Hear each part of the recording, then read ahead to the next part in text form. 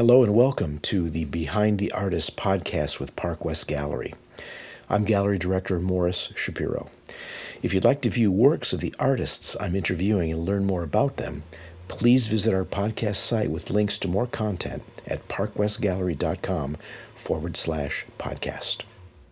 International art dealer Park West Gallery is proud to present our new podcast series, Behind the Artist. Each episode will be talking to popular contemporary artists to learn the stories and inspiration behind their extraordinary artwork and fascinating careers. I've known Fanch Ledon personally for over 35 years.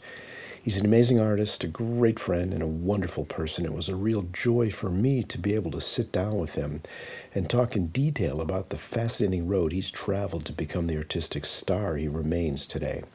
Fanch never intended to be an artist, but that fate awaited him. Thankfully for those of us who love his work, and he's done nothing but make art to sustain himself and his family for more than 4 decades. Fanch, his real given name is Francois, loves life, travel, and the beauty that surrounds him everywhere he goes. And he imbues his work with wonder and imagination, creating most often what he today refers to as interiorscapes, into which we are invited to step and leave the tribulations of our day behind to savor his peaceful, articulate, and poetic world and an artistic respite. This is Behind the Artist. It's no frills, just real and deep conversation. I'm Morris Shapiro, and I hope you enjoy this journey into the life and art of Fanch Ledon. So Fanch, thanks for joining me. I've been looking forward to this segment for a really long time. You and I have known each other for over 30 years. We're great friends. It's been a great journey seeing all the changes that have gone on in the art world, in your work, and the Park West world. It's been a lot of fun. And I thought it would be fun for us to talk about, your path to success. You're one of the most successful artists working today. You've been doing it for, 40 years, I guess, 40 plus years 45 probably. Years, yeah, 45 years. And doing nothing but making art and supporting yourself through your art, which is pretty extraordinary. So I want to get into that, but I thought it would be nice for us to talk about initially the whole idea of being a self-taught artist. I find that fascinating. How do you think and feel that being a self-taught artist was beneficial to you, and how do you think, if at all, it limited your evolution as an artist? Well, like you said, it's a bit positive and negative. Let's say to me the positive side was that I was so enthusiastic about succeeding as an artist, so to speak, because my background, I've had MBA and all that. So being an artist was important to me, and to be good at it. But I had no formal training. Of course, I didn't go to any art school, and I think the benefit of that is I was not formatted.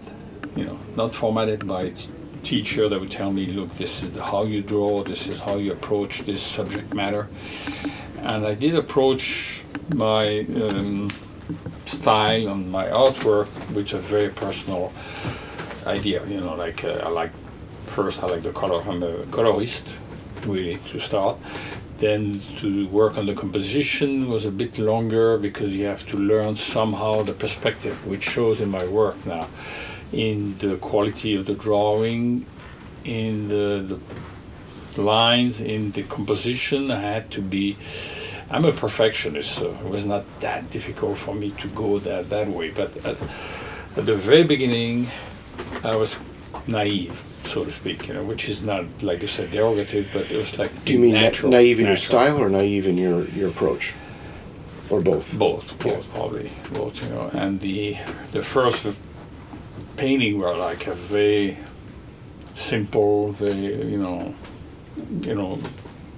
frank, very naive, okay, blunt. I was approaching the subject with a little bit of a graphic design to the plants, the nature, the housing, whatever. But then it evolved into a more graphic style as I learned along the process, And I'm sort of self-taught for the painting matter, but not for the graphic matter. To the graphic, you need someone to teach you, show you, and you have to be listening there and really soak it in, to be sure you're going to be a good graphic, By graphics, you're talking about your prints that you've created over the decades, lithographs and serigraphs. Yeah. The interesting tension, I think, in your work now, in particular over the last maybe, I'd say 30 years, has been the sort of folk art kind of quality to it. Some people call it naive, some people call it primitive. They're not pejorative terms, they're just terms that people use to describe an artist who's pretty much walking their own direction. That contrasted with the extraordinary sophisticated quality of your work. It's really sophisticated in terms of the layouts and compositions, the subtleties of color.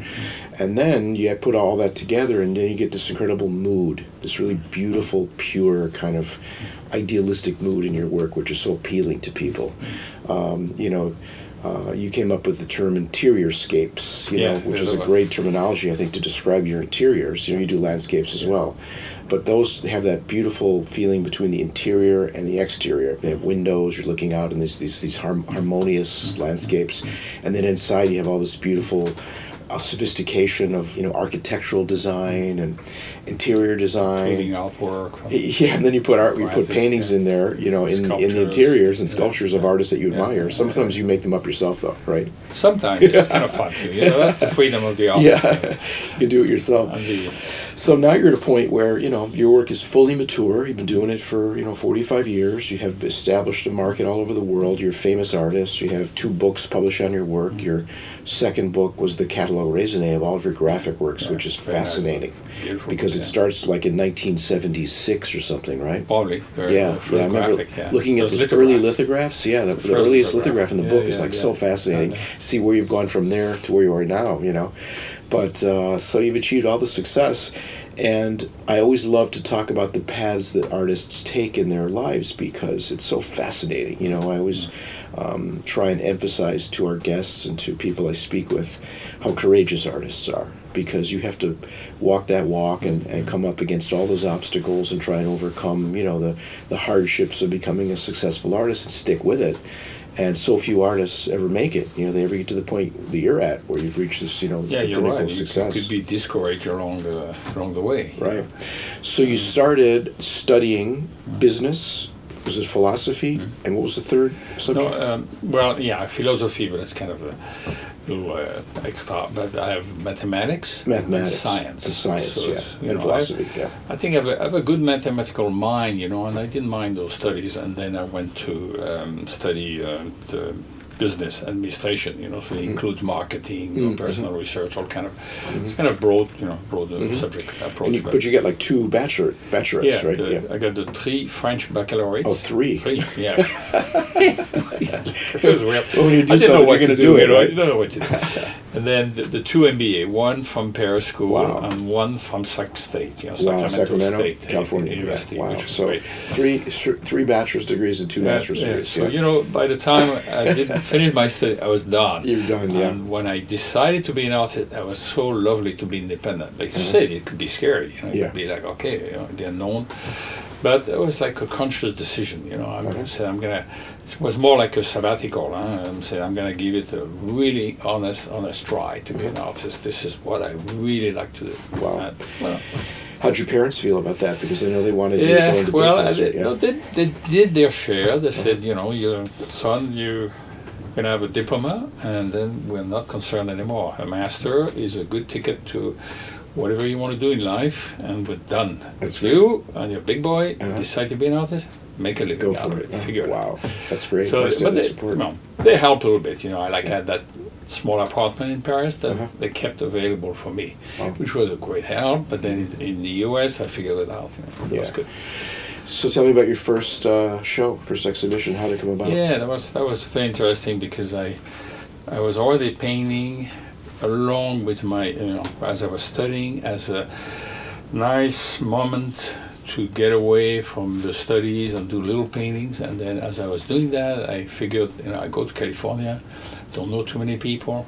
I go to those art fair you know, and I go to an art fair and I meet a gentleman there. You were exhibiting at the art fair? Yeah, I was okay. showing my little How work. many paintings did you have? Oh, I would say 4 or 5 little ones. Really? That's it? Nothing, Just 4 or 5 nothing paintings? major. Yeah, nothing major. But I had my beret, so I looked like a freshman. So that's important. You had the important stuff covered. then that guy came to me in his Bromfield. I remember his name. He was a lovely gentleman, a bit older, but you know he had a beautiful art gallery, antique shop on Union Street in San Francisco. Great location.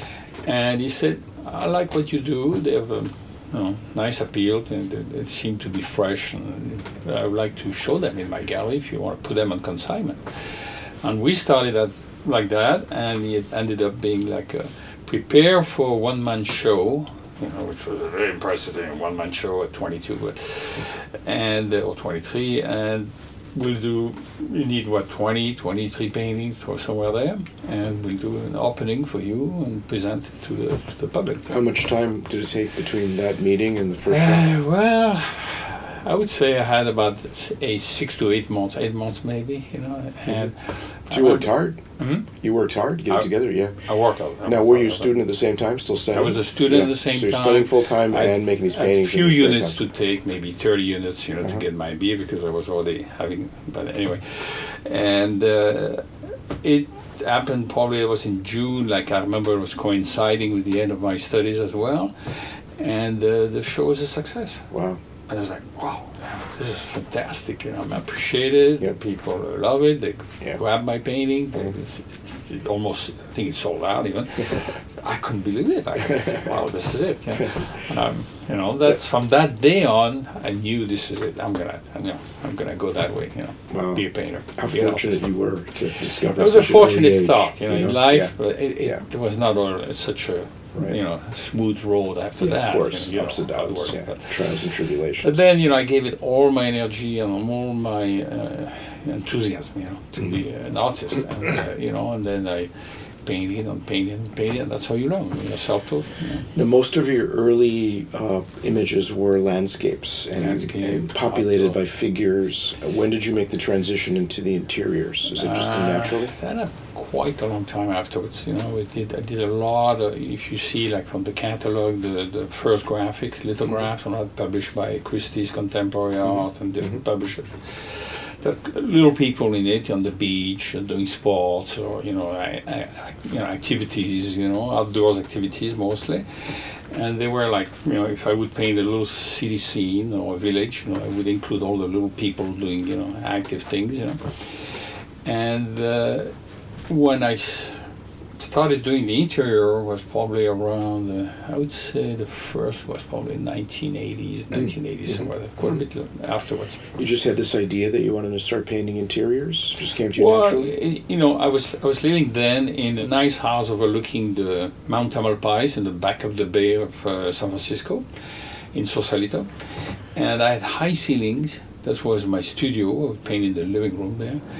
And, you know, it sort of created like a frame for that scenery that was in the back already. Right. And someone walked in, a friend of mine, and, you know, I was there on my little table, you know, working on paintings, and he said, well, you know, it just occurred to me that you should paint that scene, you know, and, you know, from this angle, it looks good. So I just backed in my own studio and said, yeah, but, you know, that's going to look strange, you know, if I put this frame there.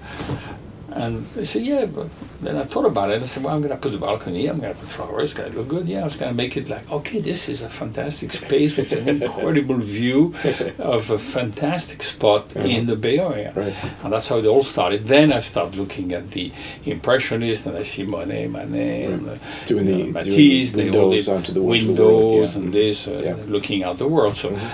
Like you say to me once, you know, you how do you do that? You steal from other artists, or you just borrow from them? Yeah, Picasso's famous quote that good artists borrow, but great artists steal. Well, the great artist, that's it. I mean, he sure did with the sculptures of the African people. Yeah, right? He stole a lot of stuff. He stole a lot of stuff. But he made it his own. I did the same. I just molded that into my own style, and you know, and that was great. That was like a new approach. You've told me that you would have been an architect had you not become an artist, and that I would have loved to do that. interiors, I mean, the idea to design homes for the people, and because I think it's essential for an individual to have a beautiful place to go back to, a beautiful home. So I always pick the places with a fantastic view for a couple of reasons. If I'm going to be there all day long because I live there and I work there, I want a beautiful spot. I want at least a beautiful view. So I always made sure I had a good place to live in. And to be an architect and do that for the people, that would have been a nice occupation.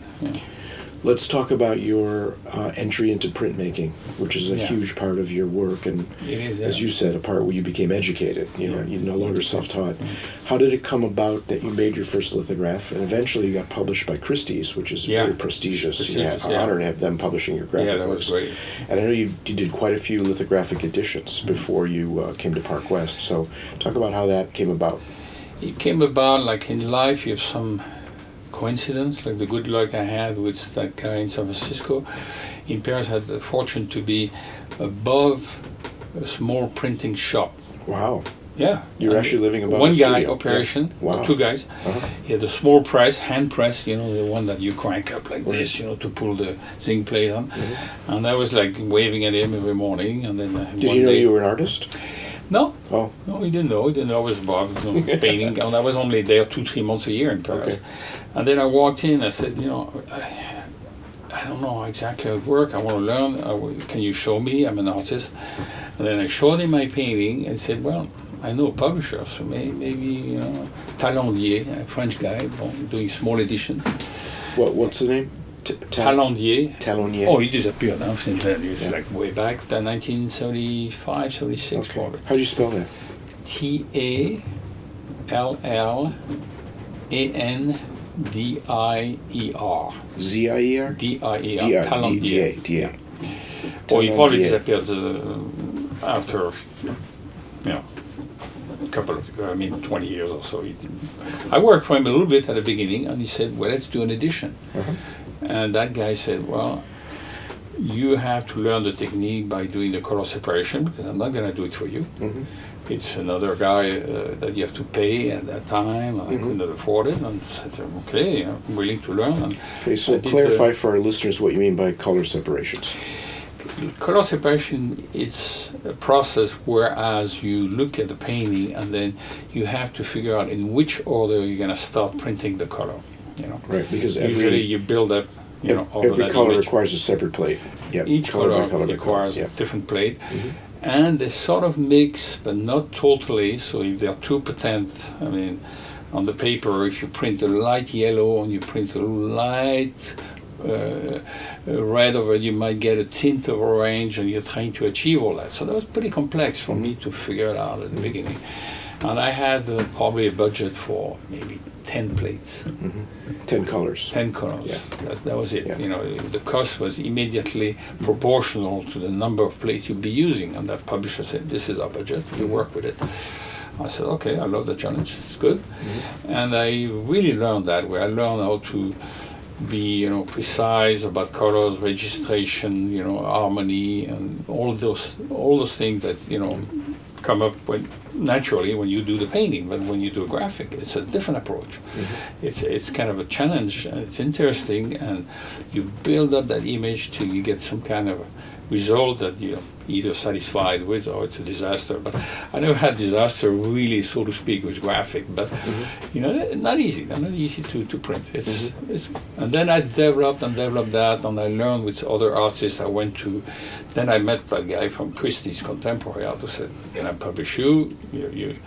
You have to do those painting as close as you can to be a nice lithograph." And I printed with Desjobert. Desjobert, very famous atelier. Very good printer. Yeah. And then I met a chromist, and he taught me a lot.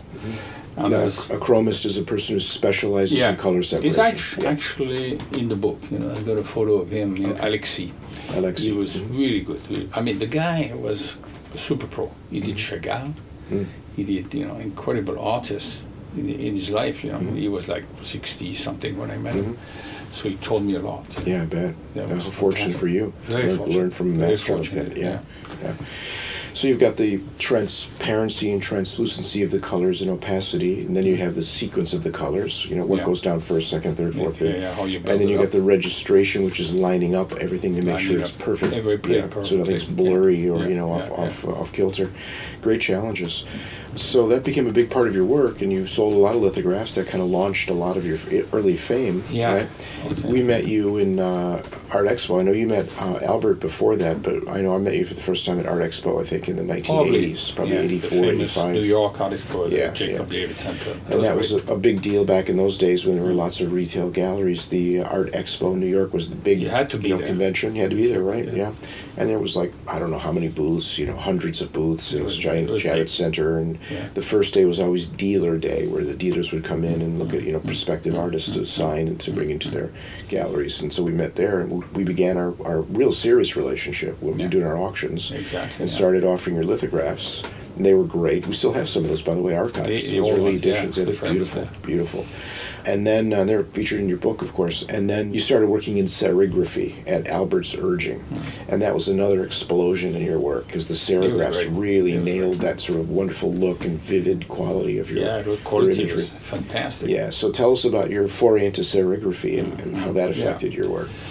Well, actually, to go back to the meeting with Albert and Parkwest at that time, he already knew that we had to do the best, so there was no limitation number of plates. The only limitation we had was that you cannot superload, overload the colors. No, you're still talking lithography. But then, lithography. Yeah. Then we would go up to 18 colors, 19 colors, which is a lot. That's extraordinary, yeah. And that's because they get muddy, don't they, if you put too many colors? Yeah, exactly. You have to be really careful. But then it gives you the edge, to really do a very sensitive, very beautiful work. And I really appreciated that with the concept, to have the best.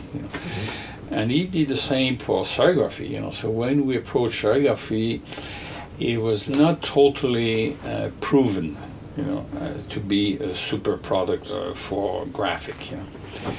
And the ink were not up to the quality that we had for lithography, proven quality of inks for years. So we were learning along the process, and we were looking at it, and he found that printer in Israel. By then, I already learned the screening technique, which is a little bit easier, because in serigraphy you don't mix as much the color. They cover each other. It's like flat color on the over flat. But then you use 60, 70 screens.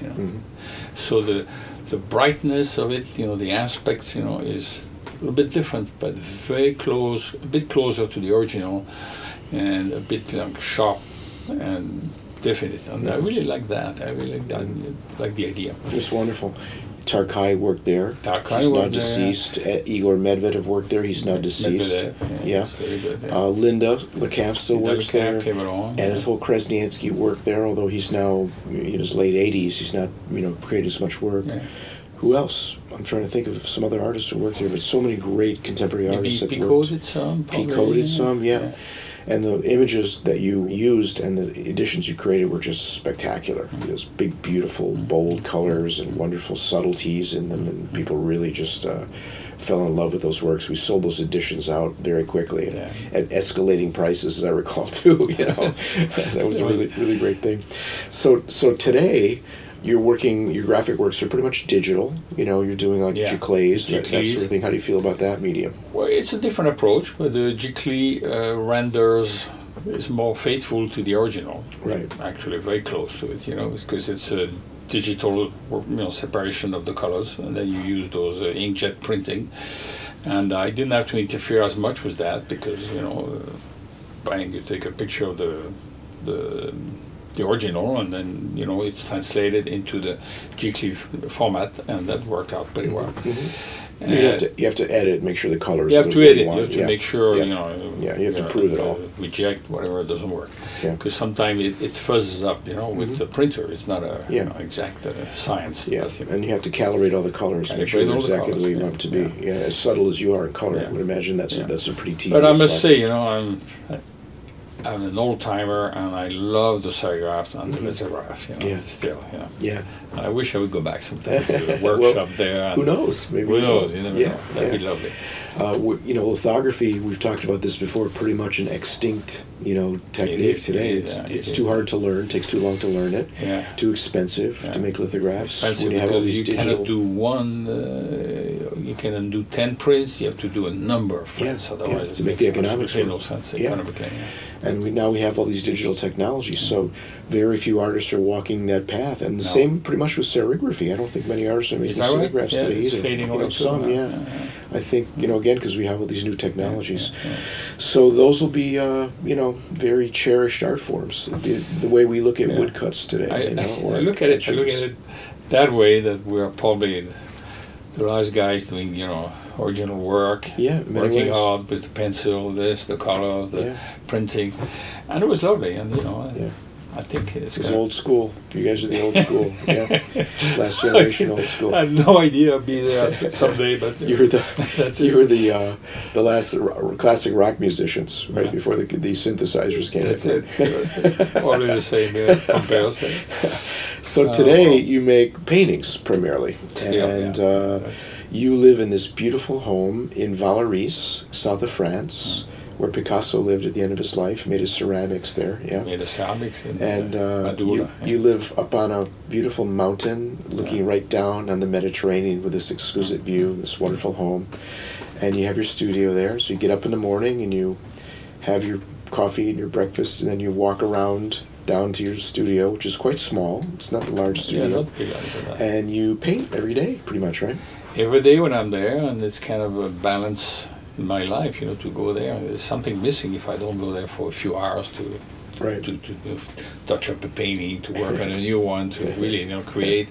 And that's my excitement. It's like I had that feeling that I'm doing something positive, because I look at the bright side of the world. And if I open those windows to the world for the people, and I create artwork that's harmonious and happy and with bright colors, it makes me feel good as well. You're giving a gift to people, you really are. Yeah, I'm thinking that way. I'm thinking, well, I don't paint for myself.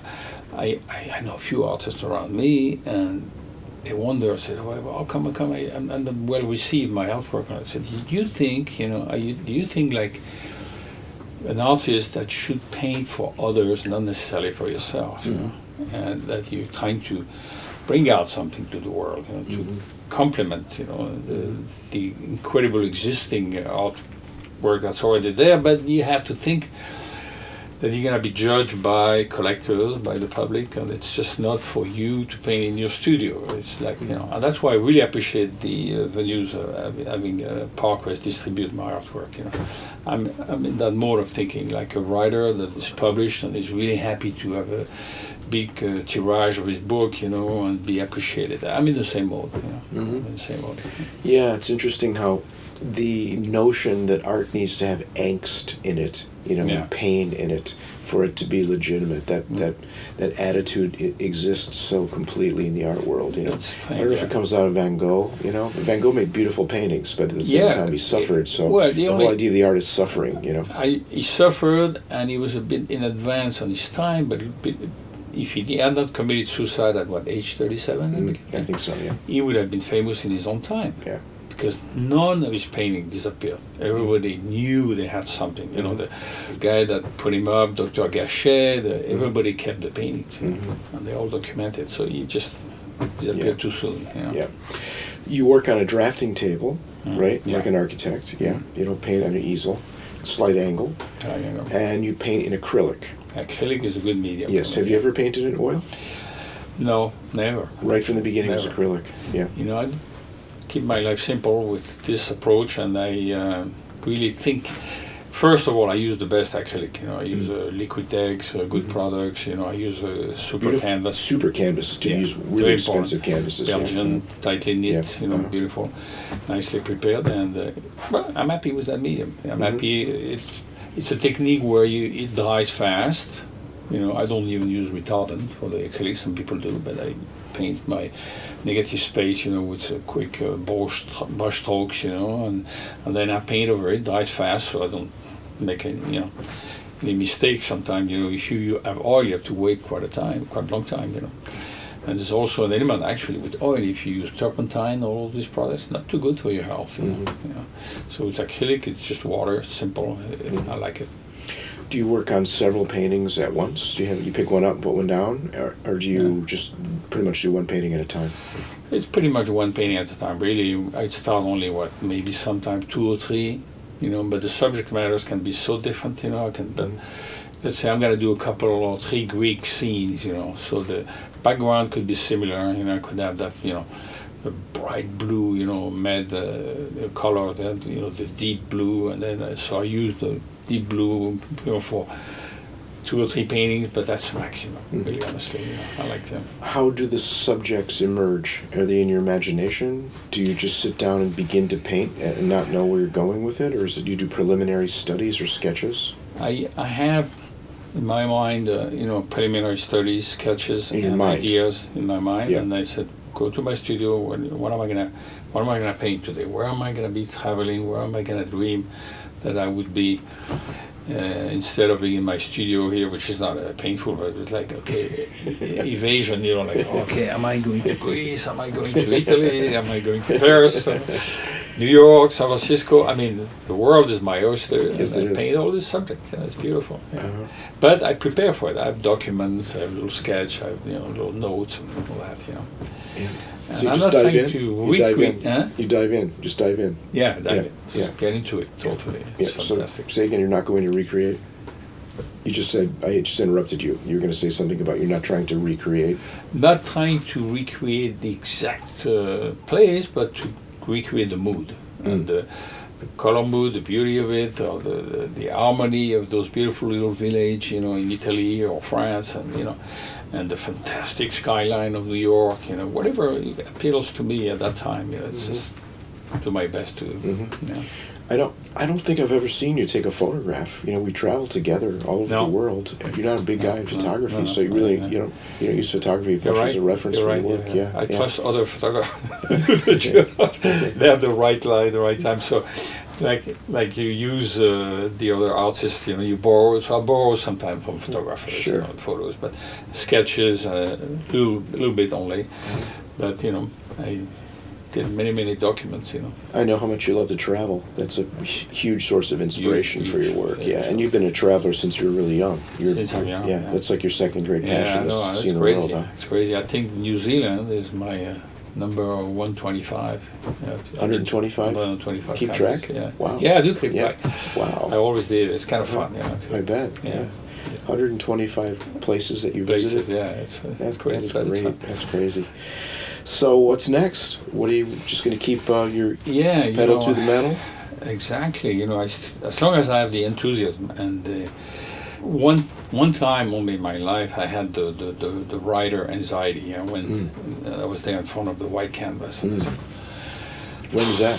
What to do next? When was that? Oh, I would say 4 or 5 years ago. Oh, really? Yeah. Pretty recent, huh? So I took a little break. I took a 2-3 month break. So I'm gonna go kayaking, biking, windsurfing, who knows what, skiing, and you get tired of it too. Anyway, it just came back. Came back by magic. Couldn't wait to get back to the easel. I never had an anxiety problem or disinterest for what I was doing. So now I'm just totally back into it. I'm really happy to do it. It's a balanced life. I'm not obsessive. I'm not, I create very few paintings a year. I know. You're not prolific at all. Not a prolific. No, you're not a prolific painter. It will take so long to do your paintings, too. Yeah. I never felt that pressure. And even though I quite a few shows this year with Parkwest, it's humming along. I'm happy, and, I'm not trying to push myself. Yeah, just a treat. Yeah. A treat. A little pressure is good, but not too much. Next show coming up is always good. It's always motivation. Motivation is important. Yeah, it's always good to have that goal, right? Yeah. What's your take on the art of our time right now, on the whole conceptual art? It's mind-boggling. Yeah. I think prices. I think it gets a lot of people, collectors, very confused. Yeah. When you see the crazy prices, that I think they just sold, actually, I like David Hockney, they sold the David Hockney for what, 90 million? 90 million? Yeah, something. Yeah. I mean, the swimming pool, they did this from the California time. Right. But then again, you have other artists. You wonder. I mean, I think it's manipulated a little bit. You have those huge two French collectors. Pinault and Arnaud, the billionaires, and they opened a gallery in Venice and in Paris. They created the LVMH, Louis Vuitton Center in Paris, which is beautiful actually. Beautiful shows there. But then his own collection is eclectic. You have Koons, Jeff Koons, and then you have Basquiat, and it's puzzling. It's puzzling, What the new artists are proposing, I think they're confused as well. They're trying to create art rapidly. It's not very thought after. It's not always creative, and it has to be shocking a little bit. Like Cattelan, he's trying to, you've seen the funny thing he does, hang the Pope from the ceiling, who knows what. But it's interesting, and it's, puzzling as well. You have to wonder what the reaction to all this art will be someday. Art's always reacting. The pendulum's always swinging back and forth, if you look all through art history. And so we've had pretty much 100 years now since Duchamp of conceptualism, And a lot of, the articles and books I've read about it, one of my favorite authors is Arthur C. Danto. He's written several books on the topic. After art, post-art, he calls it, yeah. And, so much of it now is about the cult of personality of the artist. Yeah. And about novelty and not quality. Novelty, not quality. Yeah. Kind of, as you say, constantly trying to shock people or come up with new ways to define what is art and what isn't art, And that's, I guess it's interesting from a philosophical standpoint, but today you don't even need an object any longer. You don't even need a thing. You can just have a thought, be a work of art, Yeah, or create a video or whatever. It's right. kind of there. Well, you go to places like the Stedelijk Museum in Amsterdam. You look at the installations in there. I remember we saw an installation of an ice cream cart in there, just sitting in the wall, like on the floor next to the wall, an ice cream cart, an old ice cream cart. That was fascinating. But we digress. There's still artists like you, Fanch, who every day they go to their studio, they pick up a brush, they mix some pigment, and they pour their heart and soul in making these beautiful, wondrous creations. You've been doing it for 45 years. You're giving to the world a sense of beauty and wonder and appreciation and harmony, peace. People come home from a hard day in the coal mines and they sit in their favorite chair and they look up at their Fanch Le Dame painting on the wall, and it transports them into this beautiful idyllic space, that they can say, wow, there's still something right in the world, That's the way I think, I'm curious, of course, I go see the Biennale de Venise or the FIAC in Paris or these big shows, but I'm attracted to the ones of the old school like me, that are really painting beautiful scenery or beautiful women or subjects, that you can understand. You don't have to be thinking, I remember seeing a show at the Beaubourg Museum in Paris. There was Magritte on one side, which I deeply admire. Magritte, yeah. Magritte, the surrealist painter, very creative. Great painter too, great technical painter. And then next to it, on the same floor, there was Cy Twombly. Cy Twombly, yeah. Twombly. Yeah. So like a scribbly handwriting. Handwriting, huge canvas, big size. And it was, puzzling and mind-boggling, because I didn't really get into it, at all. Not a big abstract art guy. No, I'm not big. I'm not big enough. Yeah. So, why not? And then I could see that the people didn't get there either, because the big crowd was always looking at Magritte, and then they would walk fast to the show. Look at those big canvas. But it was okay. Yeah, everything goes. I get it. Everything I get it. But, since Magritte, there's been a few other creative guys that are doing surrealist painter. I think you signed one Chevelle. Michael Chevelle. He's pretty impressive. Huh? He's an awesome painter. He's very good. Classical technique. wonderful technique. Like so you have the talent to find technique. those new artists at Parkhurst. That's really nice. Well, really nice. We want to have the best of whatever genre they work in. We want to have the best. In that one category. That's why we have you. You're the best. Keep me in the interior scale exclusive. Artist. You don't want any competition. Well, no, there's several artists in our stable who have been deeply influenced by you. There's no doubt about it. Their work, they've seen your work, and it's had an effect on them, and they've kind of taken what you set out to do and sort of moved it in their own direction. But there's no denying they're definitely of the school of Fange. I won't name them, cool. But you're too humble to to admit that. But I observe it very clearly. Well, thanks for being here, taking the time for us to sit down and have this chat. I just want to say that I hope we have another 35 years together. It's doubtful at our ages. But let's make sure we have lots of good... We keep in shape. We keep in shape. We keep doing the right thing, eating well, having a balanced life, having passions. That's what keeps you going. That's the key, right? That's the key. Yeah. So let's make sure we keep doing it and keep bringing your wonderful art to enthusiastic collectors all over the world. So thanks again for being with us. You're welcome. I will be there for the next 20 years at least. I'll drink to that. Thank you for listening to Park West Gallery's Behind the Artist. To learn more about Park West Gallery's family of artists, visit us online at parkwestgallery.com or follow us on social media. You can subscribe to Behind the Artist on your favourite podcast app, and be sure to rate and review the podcast on iTunes.